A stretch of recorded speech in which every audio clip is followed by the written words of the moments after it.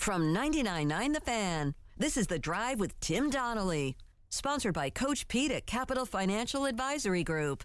Visit us at capitalfinancialusa.com. In the podium, here on The Drive with Tim Donnelly, Dennis Cox sitting in for Tim this afternoon. He'll be back. And in the podium, we look back at the last week. So this is just a week-to-week thing, the podium. We go over the last week. In this case now, because college football season is basically over, we'll have one final wrap-up next week, most likely, of the college football season.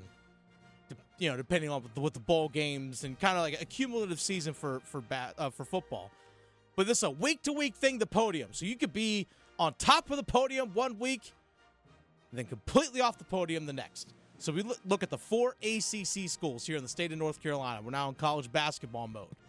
So we'll have State, Carolina, Duke, Wake Forest. So looking back at the last week, nobody lost. No one lost. So it makes things a little bit more difficult, Graham, when it comes to actually ranking the podium from this past week. But off the podium, NC State. NC State off the podium. I know they had 2 wins this past week. They beat St. Louis 82-70. They beat Detroit Mercy, I should say, 83-66. If you would have said Detroit Pistons, I would have believed it because they stink. Detroit Mercy, also not very good. They're 0-13 this season. But they're a bit shaky in doing so. They trailed St. Louis at half, 36-33. Now, they did have there's a 27-9 run in the second half, did NC State in that win against St. Louis. But again, shaky in doing so. There are still a lot of things that Kevin Keatts needs to figure out right now when it comes to his lineup because he has a ton of guard depth. From DJ Horn to guys now coming in with MJ Rice coming off his injury. Cam Woods now being eligible to play, him being a 2-time transfer. He's now eligible to play. Casey Morsell in the mix. There's a ton of guys that he has in his backcourt. But when you add Rice, when you add Woods into the mix, what's everyone's role? When you have that much depth, you have O'Connell also coming off the bench at guard. They have like 6-7 guards they can legit rely upon. What's everyone's role? What are the minutes? What's the rotation going to look like? That's something Kevin Keatts still needs to figure out. Because believe it or not, we're 12, 13 games into this thing already. It's not like, well, what's early in the year? No, actually, you're 2 months into this thing already. ACC basketball starts up in like a week.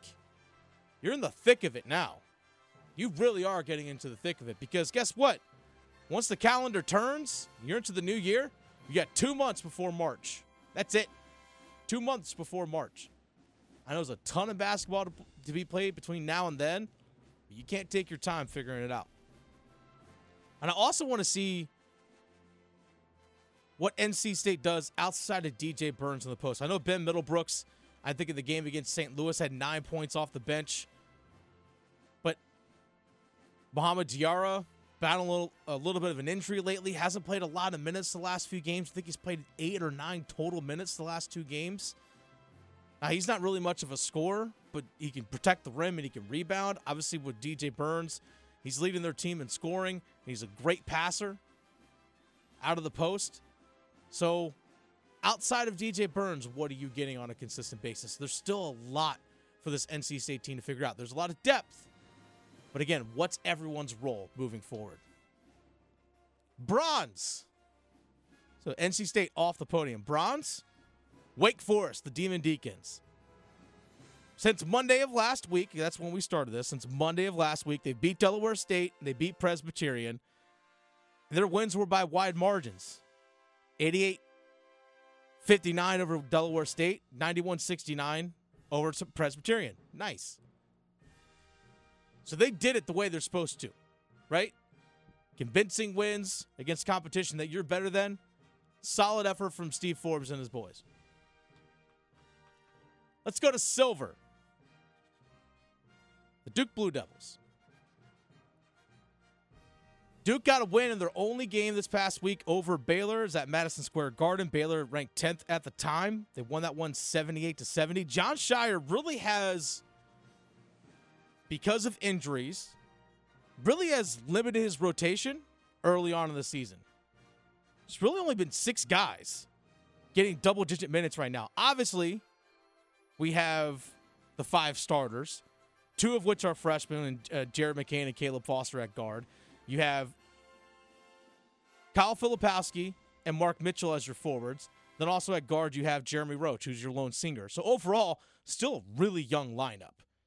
You're without Tyrese Proctor, who's still returning back from an ankle injury.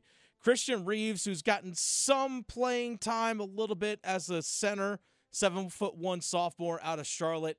He's been hurt as well, so he's missed the last few games. So the big question for them moving forward is, what do you get in the low post?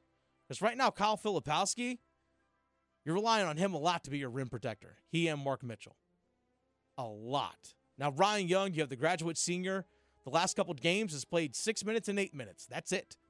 Now, in the 8 minutes that he played against Baylor, he was impactful in those 8 minutes, especially late, because Kyle Filipowski got into foul trouble. With about 7.5 minutes left, Kyle Filipowski has to come out of the game because he picks up his 4th foul. You insert Ryan Young, who got a nice layup, then also got a pick and roll with Jeremy Roach, where he set up, I believe it was Jared McCain for a 3-pointer on the right wing, which was big because it extended the lead for Duke. So he made a couple of impactful plays coming off the bench. Again, not very many minutes for Ryan Young, a guy who has started and played a ton of minutes in the past for Jon Scheyer. But Blake's off the bench. Jalen Blakes is the only guy that's getting double-digit minutes off the bench. That's it. TJ Power, the freshman, who's still learning things defensively. Sometimes they go to a zone defense when Power's out there to maybe kind of mask some of the defensive deficiencies right now as he continues to learn and evolve at this level. But he's just playing a matter of a few minutes a game. That's it. So those 3 off the bench, Power, McCain, and Young, I think in the game against Baylor played a combined 21 minutes. That's it. You're relying heavily on your starters. Now, again, Proctor is out. Reeves is out. But there are questions right now about the low post in terms of protecting the rim. Because I feel like if Kyle Filipowski is your rim protector right now, if I'm opposing teams, if he's inside the restricted area, that little half circle that's underneath the basket, if he's in there, attack him, attack him, attack him. Get that guy into foul trouble. Be physical with him. Wear him down during the course of the game. Because when he's not on the floor, it changes their offense. Because he's a legit 7-footer that can stretch beyond the 3-point line. And when he's not out there, if it's Mitchell and it's Young, they have no threat from the outside. 0. So it changes the dynamic of your offense. Things to figure out for Duke. But nonetheless, they got their signature win over a top 10 team early on in the season. Neutral site, even though it's Madison Square Garden, might as well be Cameron Indoor 2.0 when it comes to Duke and college basketball. So that's where we stand with Duke and the podium. All right, so off the podium was NC State, bronze Wake Forest, Duke the silver, which leads the gold for North Carolina. Big-time win in the Jumpman Invitational down in Charlotte, 81-69 over Oklahoma. Now, it was in Charlotte, technically a neutral site, but let's be real, it's a home game. You're playing in Charlotte in the state of North Carolina. You're UNC, it's a home game. RJ Davis is awesome. 23 points. It's been fantastic this season as RJ Davis. It's the 7th straight game he's led UNC in scoring. Ingram was solid. He had 11 points, 7 rebounds, 4 steals for Ingram. He had a block. Baycott was back in double-digit scoring as well. He had 3 blocks in the game. Cormac Ryan backed up his 20-point game against UConn with another double-digit point game. But it's the defense where things stood out for me when it comes to North Carolina, Graham. Because against UConn, I felt that game was at MSG. I felt that UConn kind of had it easy, or at least it looked easy for the Huskies to get open shots because of the way they were using off-ball picks and off-ball screens to guys cut and get open for open shots or slash to the basket. And it left Carolina defensively chasing. They were chasing the game. They were chasing guys on the floor. UNC's defense against Oklahoma was phenomenal. They had 10 steals, 6 blocks. They forced 18 Oklahoma turnovers in this game. They got 23 points off those turnovers. They got 24 points in transition. Hubert Davis talked about this earlier this week, or I guess last week, I should say. He talked about in the past where defensively, if they get things covered defensively and they're able to get steals and blocks and obviously grab rebounds, they could turn their defense into offense against transition. I thought it was the fastest that we saw Carolina play this season. Much faster than we saw them play pretty much at any point last year. But the speed in which they played and the way they were able to turn defense into transition scoring opportunities was the best we've seen them do all season. They were phenomenal. Perfect? Far from it. But if North Carolina can replicate that effort night in and night out, that's a Sweet 16 team. There's a reason why they're ranked top 10 in the country. I still have questions about what they're going to get complementary scoring-wise because outside of Davis, Bacon, and Ingram, it's been a little spotty. There are stretches there where Cormac Ryan, who we just mentioned a moment ago, been a little shaky. But the last couple games, he's been in double-digit scoring. Now, if he drops 20-plus or something like he did against UConn where he scored 20, awesome if you're Carolina. But if he's double digits and is a threat from outside the arc, the guy's a graduate senior. He knows what he's doing. He knows his role. But if he's continuing to be that threat, that's good. But what are you getting from guys like Seth Trumbull? What are you getting from Elliot Cadeau? What are you getting from Jalen Withers or Washington or Paxton Wojcik? Some of these other guys are only playing maybe 8-9 minutes a night. I will say this, though. There was a moment in the second half Seth Trumbull got an open look from the right wing for a three-pointer, and he hits it. I think he only had 5 points all night, but that bucket extended the lead from 49-41 to 52-41 in the second half. Put North Carolina back on a run, too, if I'm did. not mistaken. Yeah. Timely three. Exactly. So do you get those key moments? In those key moments, can those role players step up? Like I mentioned, Ryan Young and a couple big moments that they had late for Duke against Baylor. When that game was tied 61-61, Kyle Filipowski had to come out. And he was part of that nice little run for Duke in that game. Can you get these key moments from these other contributors? When Elliot Cadeau is out there on the floor, he also frees up R.J. Davis to work off ball a lot. And this is why we're seeing R.J. Davis get some catch-and-shoot opportunities, and he's not having to carry the load. Oklahoma defensively tried to full-court press Carolina. And Carolina, when they were able to inbound the ball, if they got it to either Ingram or to Baycott kind of in the middle center part of their backcourt, they were able to go to either Cadeau or to R.J. Davis on either side of the floor. And both those guys can bring the ball up. And Ingram can handle the ball pretty well himself, too. And Cormac Ryan, again, a veteran guy, graduate transfer from Notre Dame, can handle the ball bringing up the floor, too. So having multiple ball handlers is a big thing for North Carolina. So that was impressive. In 5 games against top 25 teams, Carolina is 3-2. Beat Arkansas, beat Tennessee, lost to UConn, lost to Kentucky, beat Oklahoma. It's pretty good, 3-2. But still just 3-2, which is still room to improve. So that's the podium. NC State off the podium, Wake Forest bronze, Duke silver. Not talking Duke silver from Parks and Rec, but North Carolina with the gold on the podium. Do you disagree with any of this, Graham? You feel free to, by the way. It's hard to leave NC State off the podium because they did get 2 wins last week. But so did Wake. I totally get what you're saying. And to me right now, just based off the season we've had so far, or what our teams in the Triangle have been doing, Wake's had the better season. Just because I feel like they've played some more tougher opponents. I get NC State played Tennessee. I'm not discounting that at all. But Wake's played multiple other Power 5 opponents in their non-conference portion of the schedule. And again, there's just still some question marks that need to be left or that are left to be unanswered with NC State regarding their lineup and how they're rotating guys and Cam Woods, MJ Rice, their productivity that they're going to contribute to the team. Yeah, there's a lot of things for NC State to figure out when it comes to that. So it's fair. I agree. This is the story of the one. As head of maintenance at a concert hall, he knows the show must always go on. That's why he works behind the scenes, ensuring every light is working, the HVAC is humming, and his facility shines. With Grainger's supplies and solutions for every challenge he faces, plus 24/7 customer support, his venue never misses a beat. Call quickgrainger.com or just stop by. Grainger, for the ones who get it done. Now, it's bowl season. By the way, this is The Drive with Tim Donnelly here on 99.9 The Fan. Dennis Cox sitting in for Tim this afternoon. Tim will be back tomorrow. Graham is producing us today. Speaking of figuring things out, looks like Duke football is figuring out who their next quarterback is going to be.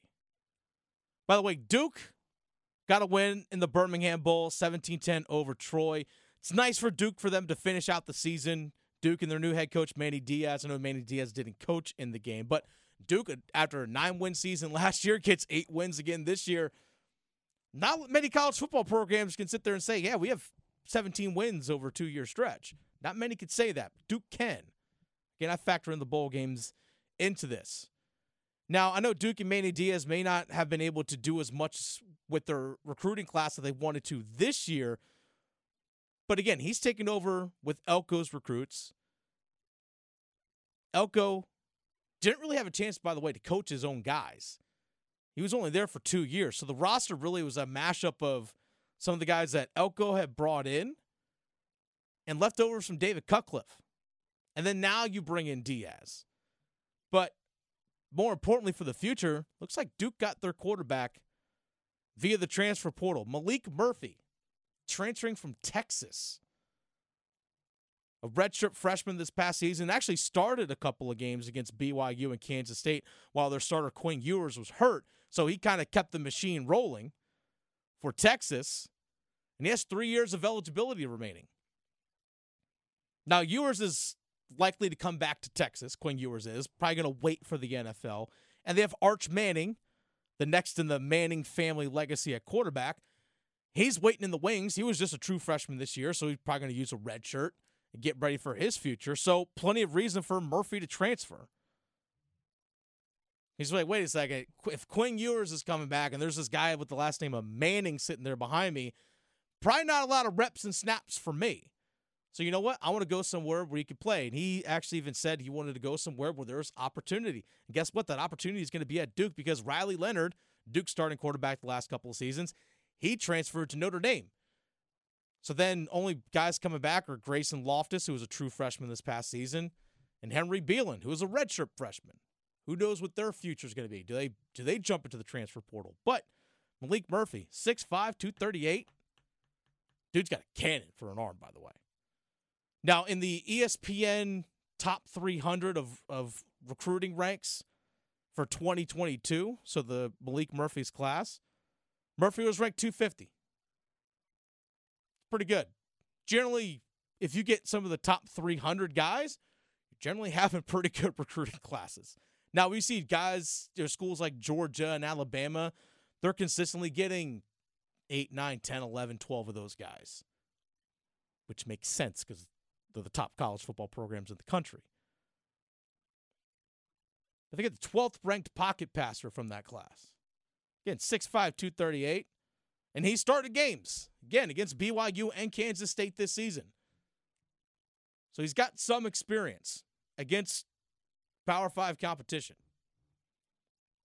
So maybe Manny Diaz scored the big win this offseason when it comes to Duke football. So they finish out their season on a win. Couple more games that are happening this week when it comes to bowl games. UNC is going to have a bowl game tomorrow. We're going to dive into that here in just a little bit. But NC State also plays on Thursday in their bowl game, the Pop-Tarts Bowl, down in Orlando. Payton Wilson, stud linebacker, opting out of the bowl game. He's getting ready for the NFL draft. And you know what? With his injury history, I do not blame him one bit. He's got to protect his future. I get it. What's going to drop him down on a lot of draft boards is his injury history. Multiple knee injuries, shoulder injuries, multiple surgeries. If he gets one more, that really hurts his chances. Really does. So I don't blame him. And seeing that guy play, I bet it's hurting him. But I know he's making probably saying, I know it's the right decision, even though I don't want to make it. Probably the right call. And he's so fun to watch. Payton Wilson, I know Tim and I have gone on this whole season about him. I mean, gosh, I've been here so long. I remember watching him play in high school going, who is this guy? I remember calling one of his games when he played for Orange High School against Hillside. It was actually, I think it was a playoff game, if I remember correctly. And I was doing play-by-play for high school OT, and I was like, goodness, this dude is something else. He's fun to watch. I would have loved to see him play another game for NC State just to see him out there. But again, I do not blame him. But what a way for him to end his collegiate career, though. That final game at Carter Finley against UNC, if you're an NC State fan, 15 tackles, 8 of them solo, 2 tackles for a loss, a sack, an interception, and a 39-20 rout over your rival. Can't beat that. If that's how you want to go out as your final game for Payton Wilson for NC State, Graham, you couldn't have picked a better one. Might as well go on high, right? Yeah. No better way to do it than against your rival and the team. Mm-hmm. Everybody forgets that you were originally committed to. He was. And then flipped to come to NC State. I mean, storybook ending for Payton Wilson. Hey, you know what? We're seeing a lot of flipping from UNC to NC State, but guess what? There's also some flipping from NC State to UNC. See, talking about rivals transferring to rivals and, commits flipping and all that stuff. Safety Jakeem Harris, it's transferring from NC State to Carolina. That's right. A guy who has spent the last 5 seasons in Raleigh is transferring to Chapel Hill. Jakeem Harris, again, played the last 5 seasons with NC State. 2020 was the COVID year. So his freshman year was 2019. Had the 2020 COVID season, so he had that year of eligibility back. Early this season, thought it was going to be his final year of eligibility. Gets hurt against UConn, doesn't play the rest of the year, so he takes a red shirt, goes into the transfer portal. His final year of eligibility announced, going to Carolina. I find this interesting, Graham.